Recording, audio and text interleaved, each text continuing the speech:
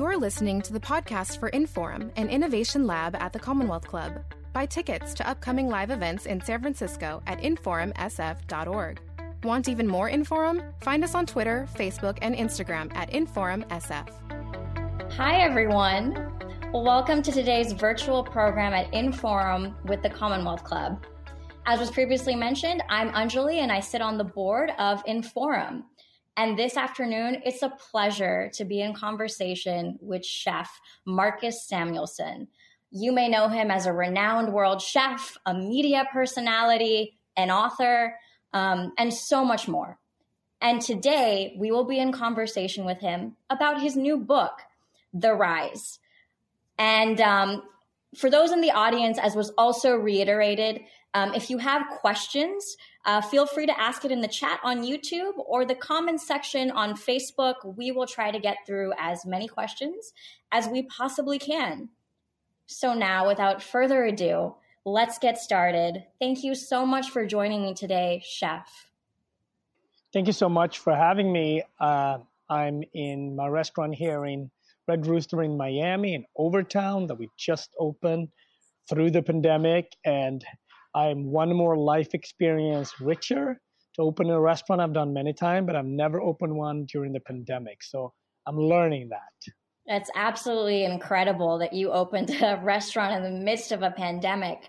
I thought that we'd start off the conversation a little bit about your background, just so people get to know a little bit about you. But I wanted to do it in the context of one of the chapters of your book called Migration. So you're just this incredible sort of like epitome of the American dream, right? You start off in a hut in Ethiopia, the kindness of a nurse gets you to, an adopted family. And from there you are taken in, you train with some of the best in European culinary institutes, and you make your way over to New York. And, from there, I guess the rest is history with all your incredible achievements from the Red Rooster and so on. But I wanted to ask, talk a bit about how migration has played a part in your personal narrative and how it's informed your voice as a chef. Yeah, I mean, it's fascinating. That's what the highlight that you take out of that journey. I have completely different highlights, right? And so much about that journey, for me, it's about no one has ever done anything alone.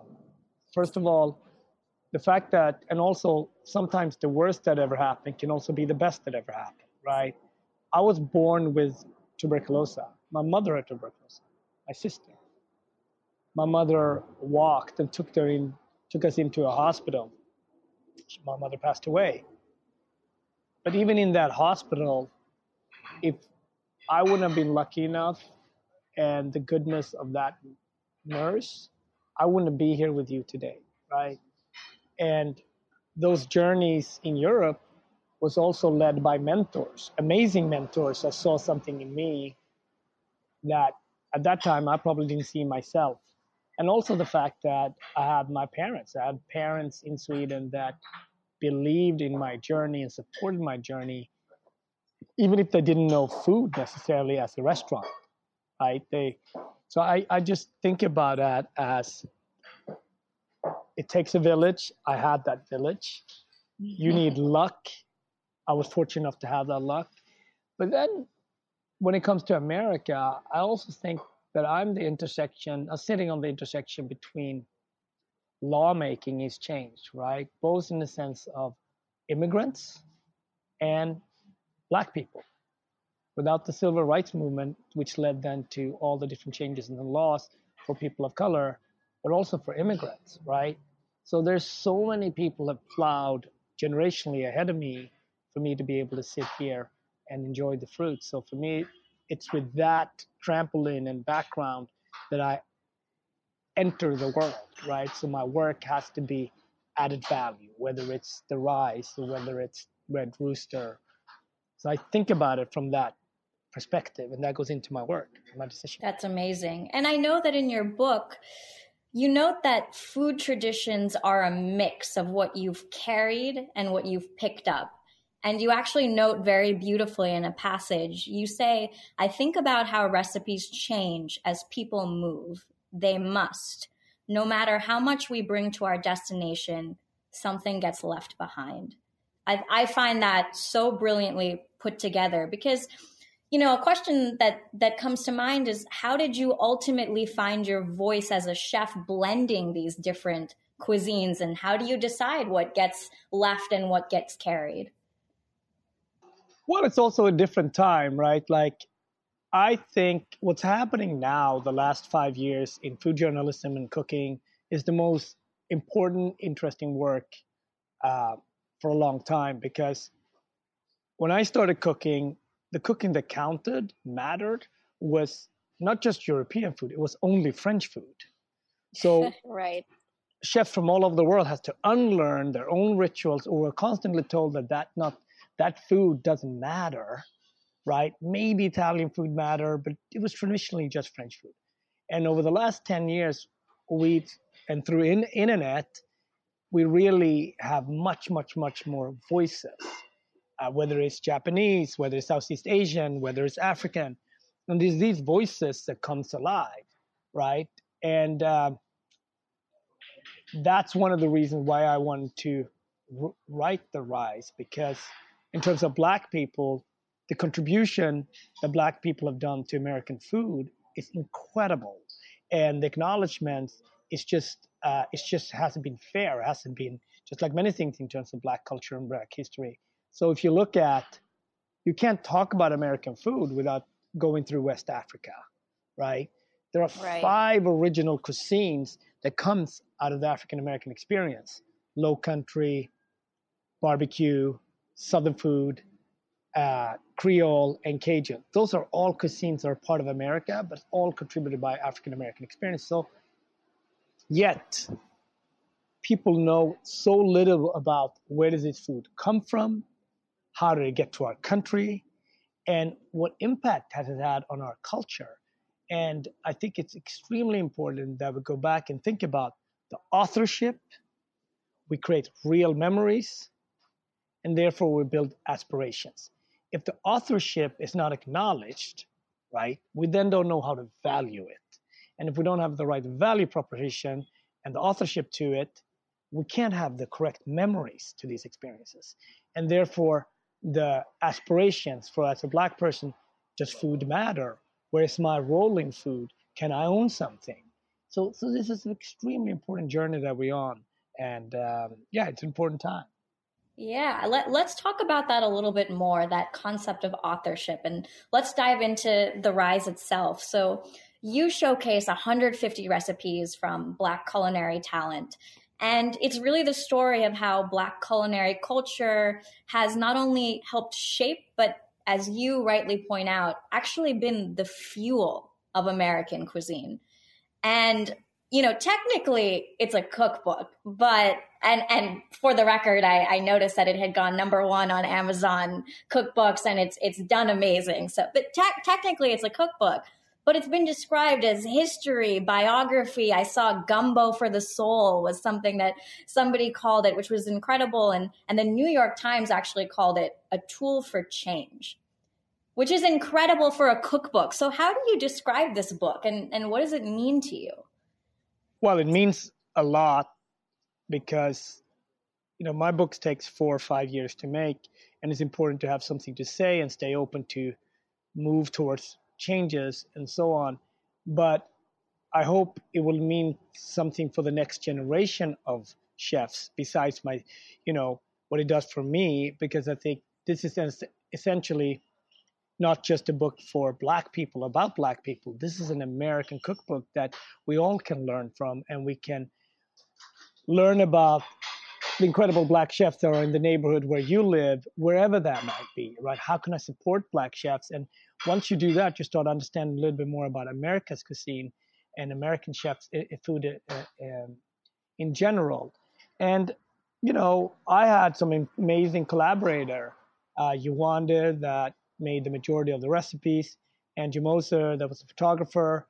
and of course, Osai, my co-writer and co-author, and we all brought something. And Michael from the publisher that believed in this project, you know, and that's really what it is. If we're gonna rewrite and really give the authorship to where it's due in American food, it takes partnerships from all aspects, right? And the reader needs context to understand it. So it's a reimagining, you know, and this is when I started Red Rooster. The why I started Red Rooster in Harlem was because I really believed 10 years later what's going to come out of it, that Black chefs can have an incredible restaurant in their communities. We don't have to go outside our community. The Rise, in many ways, is a follow-up to that, to say, hey, to understand Black food is layered, it's complicated, it's delicious, just like our journey, because it's been represented in terms of traditional media. But Blackness is vast. You can be African American like myself, coming from Ethiopia via Sweden, or you can be African American like someone like Greg Godet that has Haitian roots and via New York and living in Portland. Or you can be African American like Naisha Arrington that is Korean, Asian American, and African American. So Black food is not monolithic. It's not one thing. It has so many different rivers to it. And we do need, you know, many different entryways to talk about race and culture. This is the most delicious one through food. Absolutely. And I really appreciated that part of the cookbook, which was really highlighting that, as you say, Black food is not one monolithic thing. And you even had like an incredible story of Toni Tipton Martin in your book, where she says in the book that her food editors would actually correct her recipes when she wanted to do something that was more than soul food or mac and cheese. And so, you know, that was crazy to me to hear stories like this. Yes, and it's important that we have leaders like Toni, like we have leaders like Jessica Harris. But I think about the lineage of the incredible African-American women in this country that's been in food and been both activists and advocates. You think about Leah Chase, that, you know, 96 years old, owned her restaurant from the 40s, right? And she was both an advocate and an activist. When people needed to get the Black vote, that needed to go through Dooky Chase. Her restaurant was illegal for years because she served both Black and white people. You think about people like Saphir White that worked for Lyndon B. Johnson, and he trusted her more than he trusted a lot of people in Congress, right? So Black women has always been the core of what kept neighborhoods together, what kept our food collective, like these rituals that eventually became the recipes. And I think it's fascinating to talk about it and imagine it in a day like this, when I think about someone like Stacey Abraham that completely changed the narrative of our country on a day like this, so we own so much depth and value to Black women in this country, and for years and decades it's been so often underrepresented in terms of storytelling, in terms of media. And I just think about it from cooking. We wouldn't be nowhere with American food if it wouldn't be for Black women. Absolutely. Absolutely. So on that note, I mean, there were probably so many incredible folks from the community that you could have highlighted. How did you think about including the folks that you did in this cookbook? Well, that's a great question. You know, first of all, it's not a list. It's not like if you didn't make this list, you're not in the Rise. And that's very, very important, because we could have done the Rise 4, edition 4 and 5 if you wanted, because it's that many incredible people. But I wanted to show the plural, that we are many and we are all over the country, and not just chefs, right? Someone like Donna Pierce, that was the editor for the Chicago Tribune in Chicago. That we're in all over the country. Some chefs have worked with me at Red Roosters. but the majority have not. So we needed to tell Southern stories, immigrant stories, someone like Tavel Bristol Joseph in Austin, for example. There is one recipe where you hear and you see anonymous chef, and that is a black chef with Mexican heritage that talks about the intersection between being a legal immigrant, but also being black in Mexico on his food journey. So it's so much larger than you really can imagine, and it was important to have chefs that represented all aspects. Home cooks, some are professional chefs, the majority, but some are also home cooks. Absolutely. Did you find that in highlighting these stories that you learned anything about yourself as a Black chef? Because really the whole theme of this is, what does it mean to be somebody in the culinary space who is Black, and what do those contributions mean? And I'm just curious if it elucidated anything in your own journey, because I've seen interviews of you in the past where you said to be a chef is to like understand myself more. Well, I appreciate that, and I find being a chef is you got to stay true to your curiosity. You got to be curious, because every day there are changes that are happening in our environment and so on, right? And when you're a Black chef with a platform, you also sit on a responsibility and a privilege. So I am very cautious. It takes me a long time about what book am I going to do? What stories do we want to share and tell? How do we want to broadcast this? So I learned a ton, and it was fascinating to me to work with, chefs like Chef Michael that is in Nigeria now, for example, in Lagos. Where is food's going to go? Where is fine dining going to go? Maybe Africa is the next destination for fine dining. And then in the middle of this, of course, when we thought we were done with the book, COVID hit. So those first pages where I didn't know what would happen with my industry, I didn't know what would happen with my family, it really ripped my day-to-day structure out. And so I knew the book took a completely different shape. And we closed Red Rooster for 6 months and became a community kitchen and served over 200,000 meals in our restaurant. So those are experiences that you can't undo. And so to work on the rise during the pandemic, but also during this nationwide big conversation around race and culture during this era that we've been in, is almost overwhelming, but also it sharpens your pen and makes you realize you have to launch the book, you have to release the book. And I don't think it's ever been a more fascinating time to be a Black chef in this country. Yeah, incredible. I wanted to touch a little bit on the COVID piece you mentioned there for a second, because I had read something like, National Restaurant Association forecasts that 240 billion in restaurant sales will be lost this year. And I wanted to highlight that you particularly were able to open Red Rooster Overtown in the midst of all of this, while it's just a testament to sort of the immigrant mentality in you as a chef. And so I wanted to get your thoughts on how folks can maybe look to your example, or any advice you can give them, particularly folks of color in this industry who are being disproportionately affected by what is happening. Well, I was very fortunate. We started, and then we had to shut for COVID again, and then we served the community here in Miami, and then we just said, no, we're gonna open. We're gonna open before the holidays, and I'm very fortunate. We have a team that supported me, but also it determined me even more to open. We started a fund called Black Business Matters, that to help other Black owned BIPOC businesses, food businesses, that we raised a lot of money for, that we're going to give out grants to. And I just think, again, like I am extremely privileged. I have many opportunities to get revenue stream from, whether it's from books or whether it's from media. But it did come down to that immigrant mentality of say, hey, I'm not going to stop.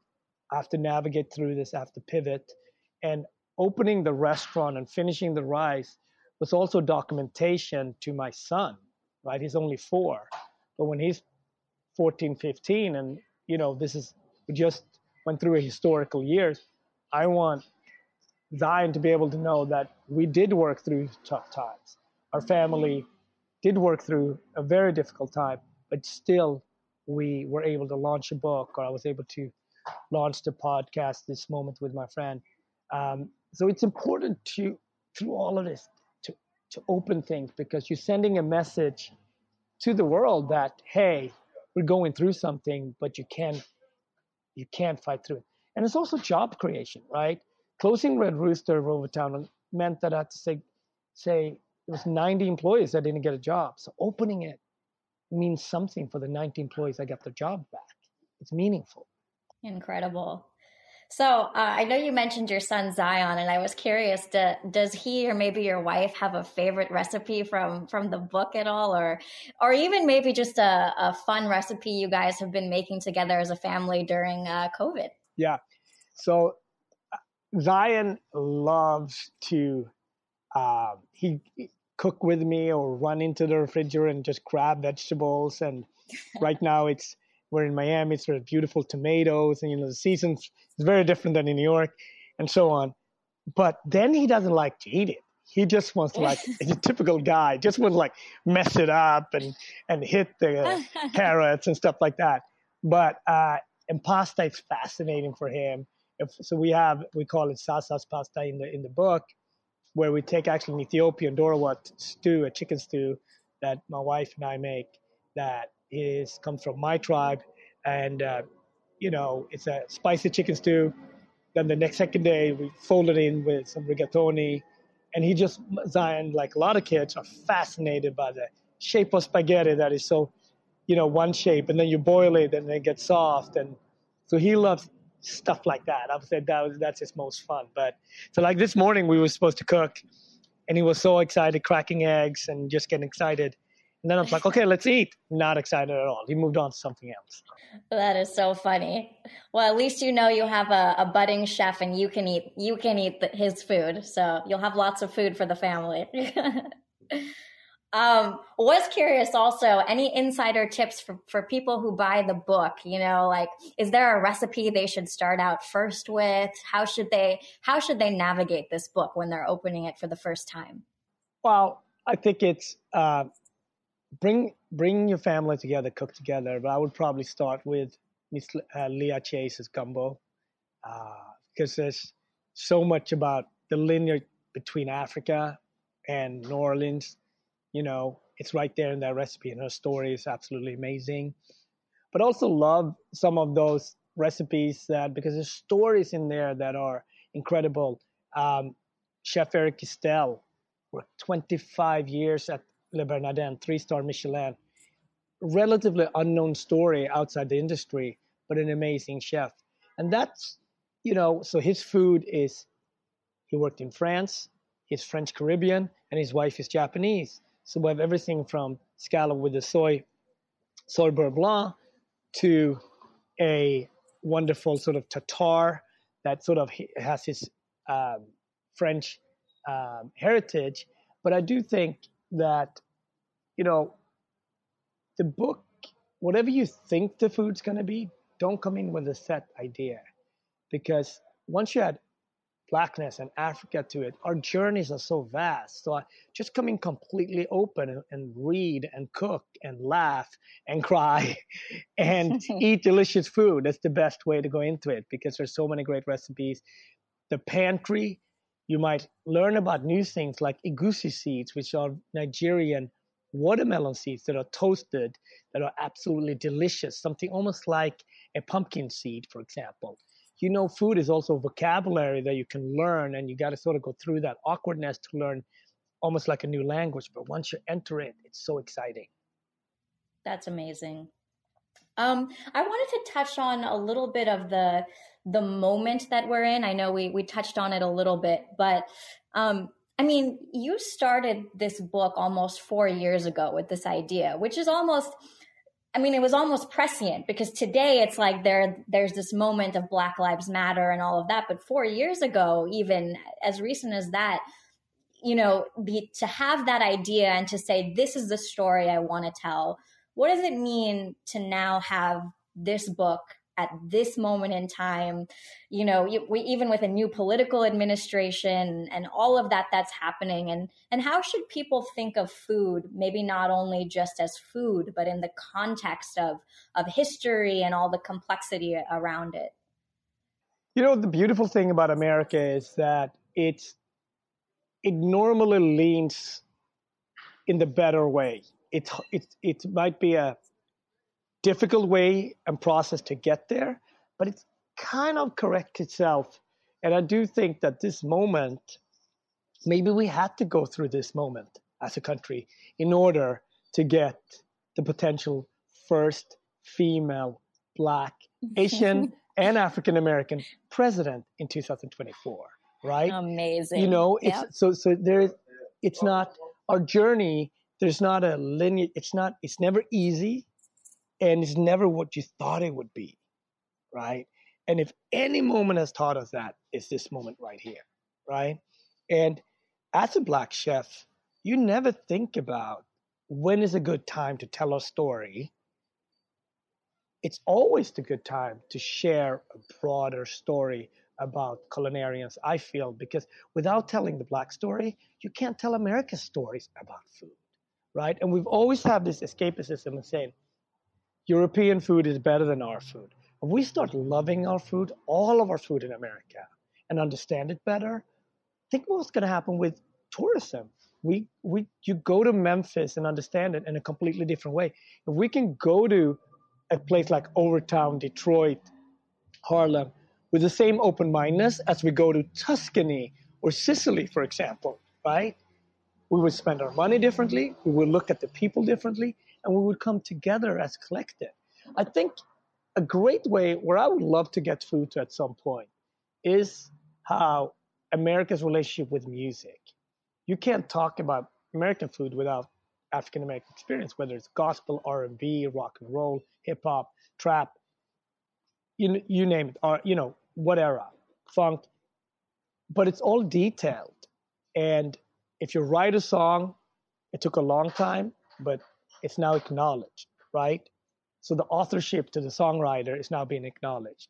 And also, American pop culture, it's understood that it was built by all America, Black America as well, and it's documented both in movies, in videos, through records. And I hope one day that American food, Black food, can have its same journey as music, because then it wouldn't be as awkward. It would be natural to talk about it. And we would know who the people that created this, and we can actually learn to appreciate the people that are behind the curtain so often. Yeah, that is one thing that you do highlight in the book. I mean, you say that Italian food became something that was so popular in American homes, and it was largely, lots of non-Italians making Italian food. And similarly, you have like kimchi has kind of arisen as something that is, in popular kind of culture. So how does the full scope of the African diaspora in terms of culinary talent get to a place that becomes, akin to those? And do you think that happens in your lifetime?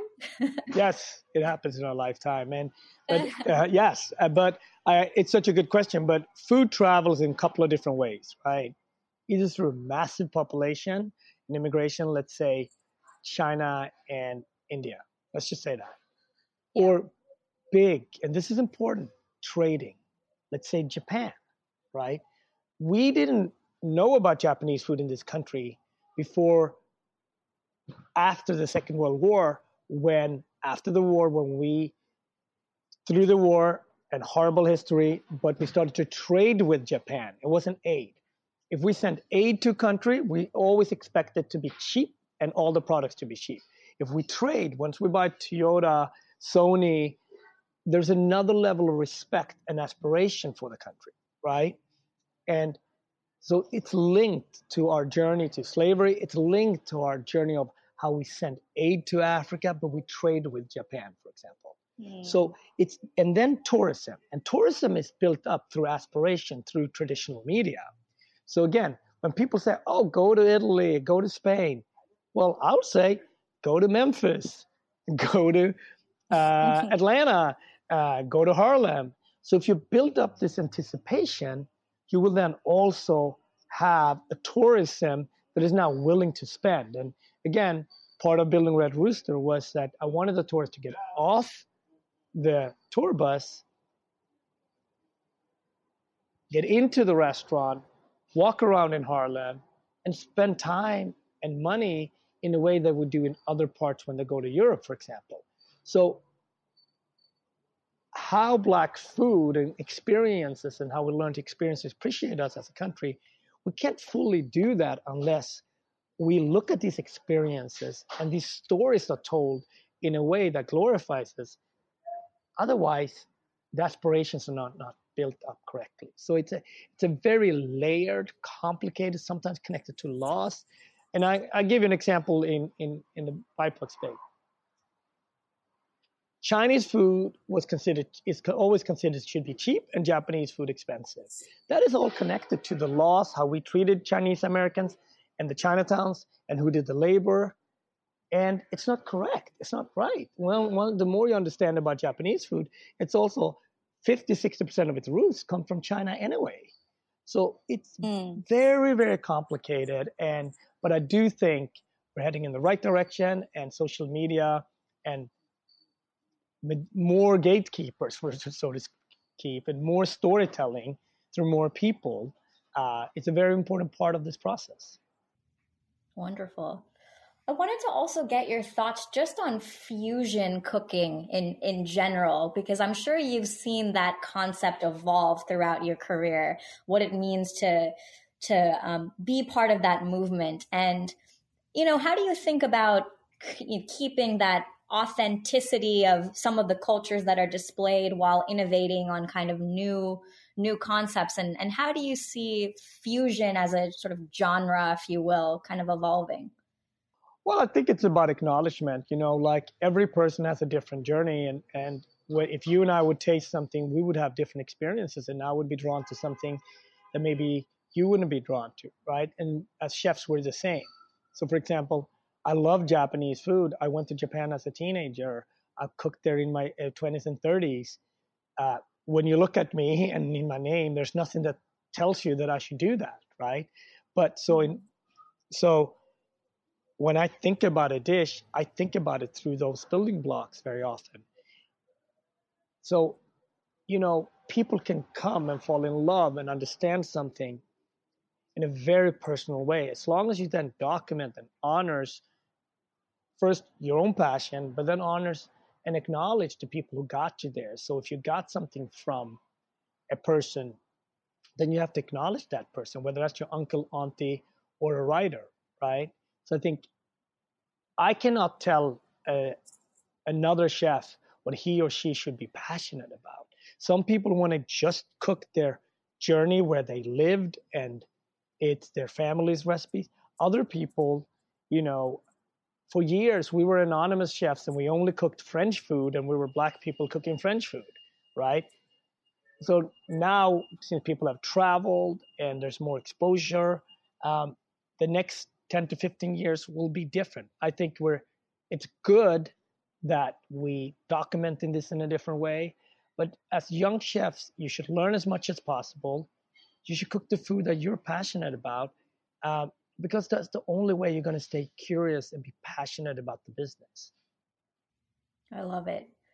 So I'm going to start wrapping up some of the questions here as we move into audience questions, but had just a few more questions for you. One is just, you've had this incredible legacy, James Beard Awards to cooking at Obama state dinners. I mean, you've probably done it all. So kind of like, what's next for you? Where can people find you at? I know you've got a documentary. Tell us all about that. Yeah, I mean, on social media is probably the easiest. Marcus Cooks. And then, I I'm very proud of the fact that we did open the restaurant here in Overtown. It's a very dear community to me.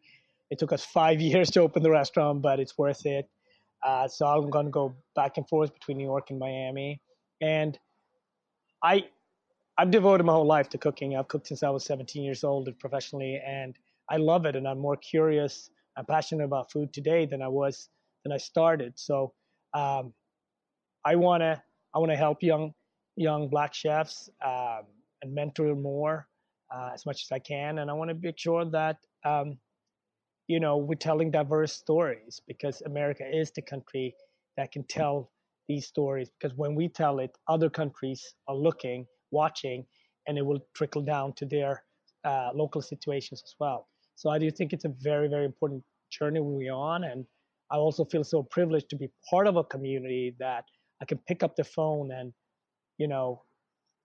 speak to Nina Compton or talk to someone amazing like Eduardo Jordan, or speak to an elderly, like Jessica Harris about, what was it before my generation, you know what I mean? So it's a privilege. And then speak to someone like Tiana G that is just 22, 24 years old. So when you're in that sweet spot, when you can look ahead of you and behind you, it's your job to provide. And I feel like very much like I want to set stages for young chefs and have them realize their dream. That's a exciting journey to be on. So on that note of helping young chefs, because I know you're super passionate about it. I read that one thing that you did before you opened up your first restaurant was you actually wrote down, I will open a restaurant, sort of like a manifesting kind of practice. What would you tell young chefs that, have kind of the same dreams and aspirations as you do in terms of like the process of like getting yourself in that mentality? Well, I would speak on it. Say it to your family, say it to your friends, and then show up. If there's a great chef in your neighborhood or you're out, close to your city, go to her or him and stage. Speak in your local schools or community colleges, because you don't ever know who's listening. For example, Chef Kwame spoke a lot at different high schools in the Bronx. And one day there was a literary agency agent sitting in that audience, and that's how he started his first book, which now is going to be turned into a movie, right? So you never know who's listening. So do pop-ups, even if the pop-ups are just for your friends and family, post it on Instagram. So be active in the space and find this balance between searching for your food, but also learn the traditional techniques, because cooking, it's a language where you got to crack some codes and really understand. Once that language opens up, it's an incredible language that you can travel with anywhere in the world. Wonderful. Well, 3 rapid fire questions for you before we move into audience questions to kind of kick it off. So first question, one spice you could never live without. Oh, easy. Berbere comes from Ethiopia. It's everywhere in Ethiopian food. Berbere would be the one. Yes. Okay. On that note, one dish from Ethiopia every American must try in their lifetime.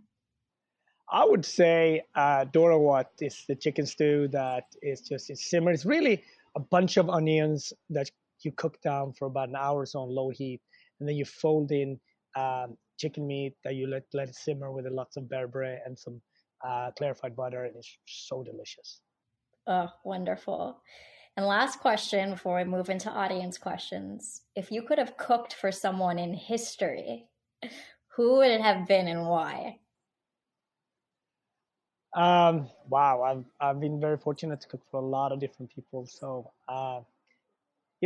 for me, I never cooked for Diego Maradona, the soccer player he just passed. Soccer player. Yes, and he was just such an icon to me growing up. So I never met Diego, and I even tried to sneak in Diego's name when we were naming Zion, but my wife was like, "No, we're not calling him Diego."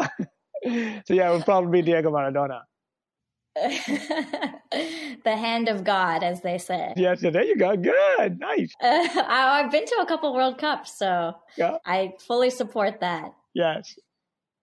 All right. Well, let's move into some audience questions here.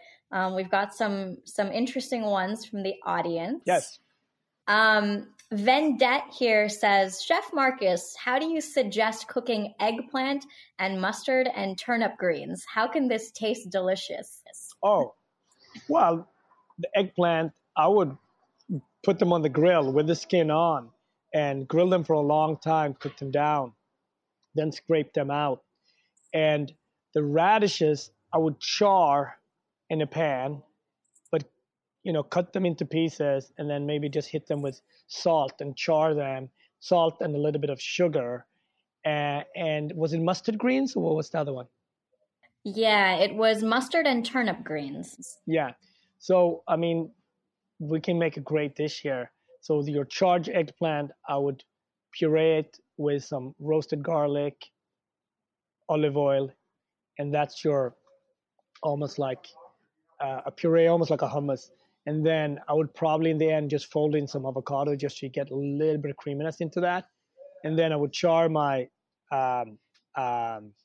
my vegetables, season with salt and a little bit of sugar to caramelize them. And then the mustard greens, I would just chop up and fold in. Now you have texture that is creamy, you have heat from the mustard greens, and you have this beautiful bitter and salty that's coming from the vegetables. So, yeah. You heard it here first, everyone. Maybe some raw apples. Just chop up some apples and Granny Smith just to get some natural water and sweetness in there. There you go. The next question: Are you following the chefs of color on TikTok? She says, I know chefs aren't usually fans of short form food content, but these folks have helped me a lot during quarantine. I think it's a very nice question, but I just opened a restaurant during the pandemic and I have my 4.5-year-old son with me. If I would find one more second in my day, I would use it to sleep. I'm gonna give me a month. I'm gonna have to catch up, and then I'm gonna look at what was the call? It was called Chefs of Color on TikTok. Yeah, Chefs of Color on TikTok. Noted, but I'm not. But I might follow it now. I just gotta. But yes, thank you. Amazing. All right, you also heard that here first. Okay, next question. Do you think the global kitchens serving food to the needy will continue post-COVID-19 pandemic? I think what Jose and World Central Kitchen has really shown is that there is an enormous void and someone has to step in and fill this. And whether that's private or public, World Central Kitchen there's an enormous need that we have to fix.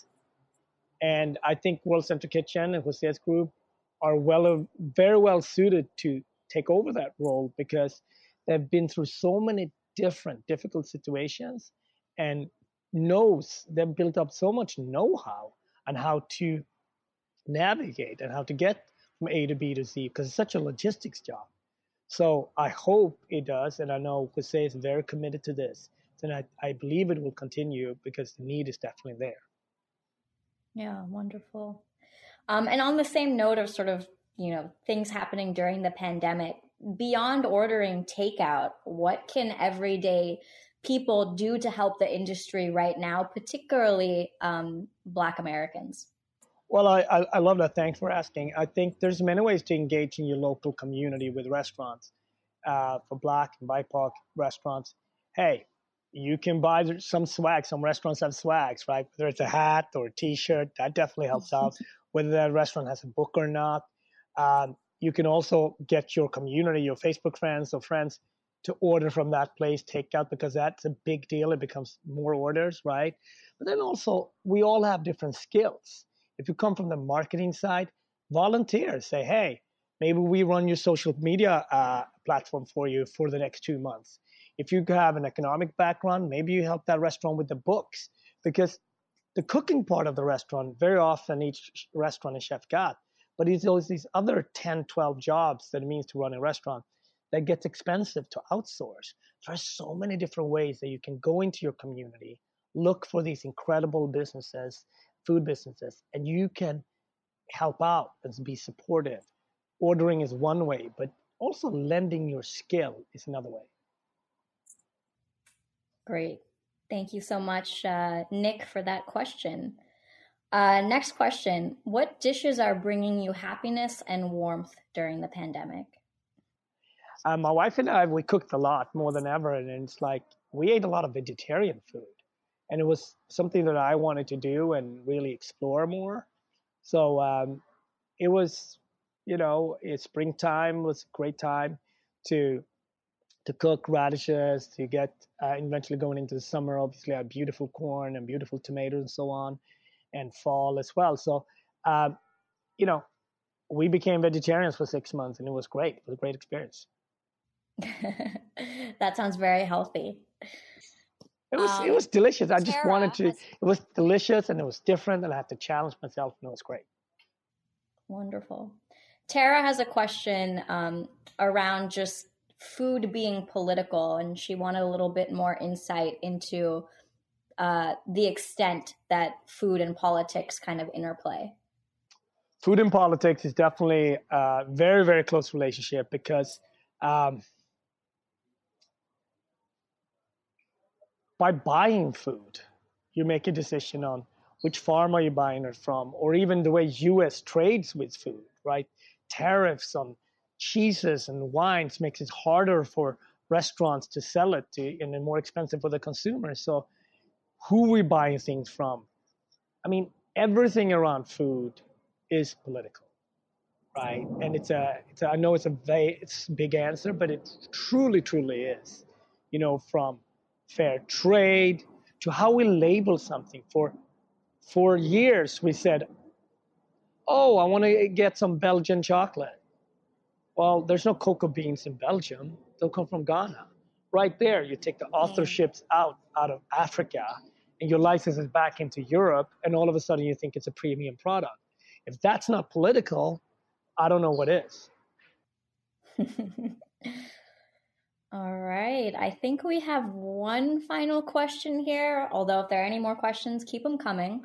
What are you most excited for as it relates to the future of Black cooking and the culinary talent that you've now highlighted throughout the course of writing this book?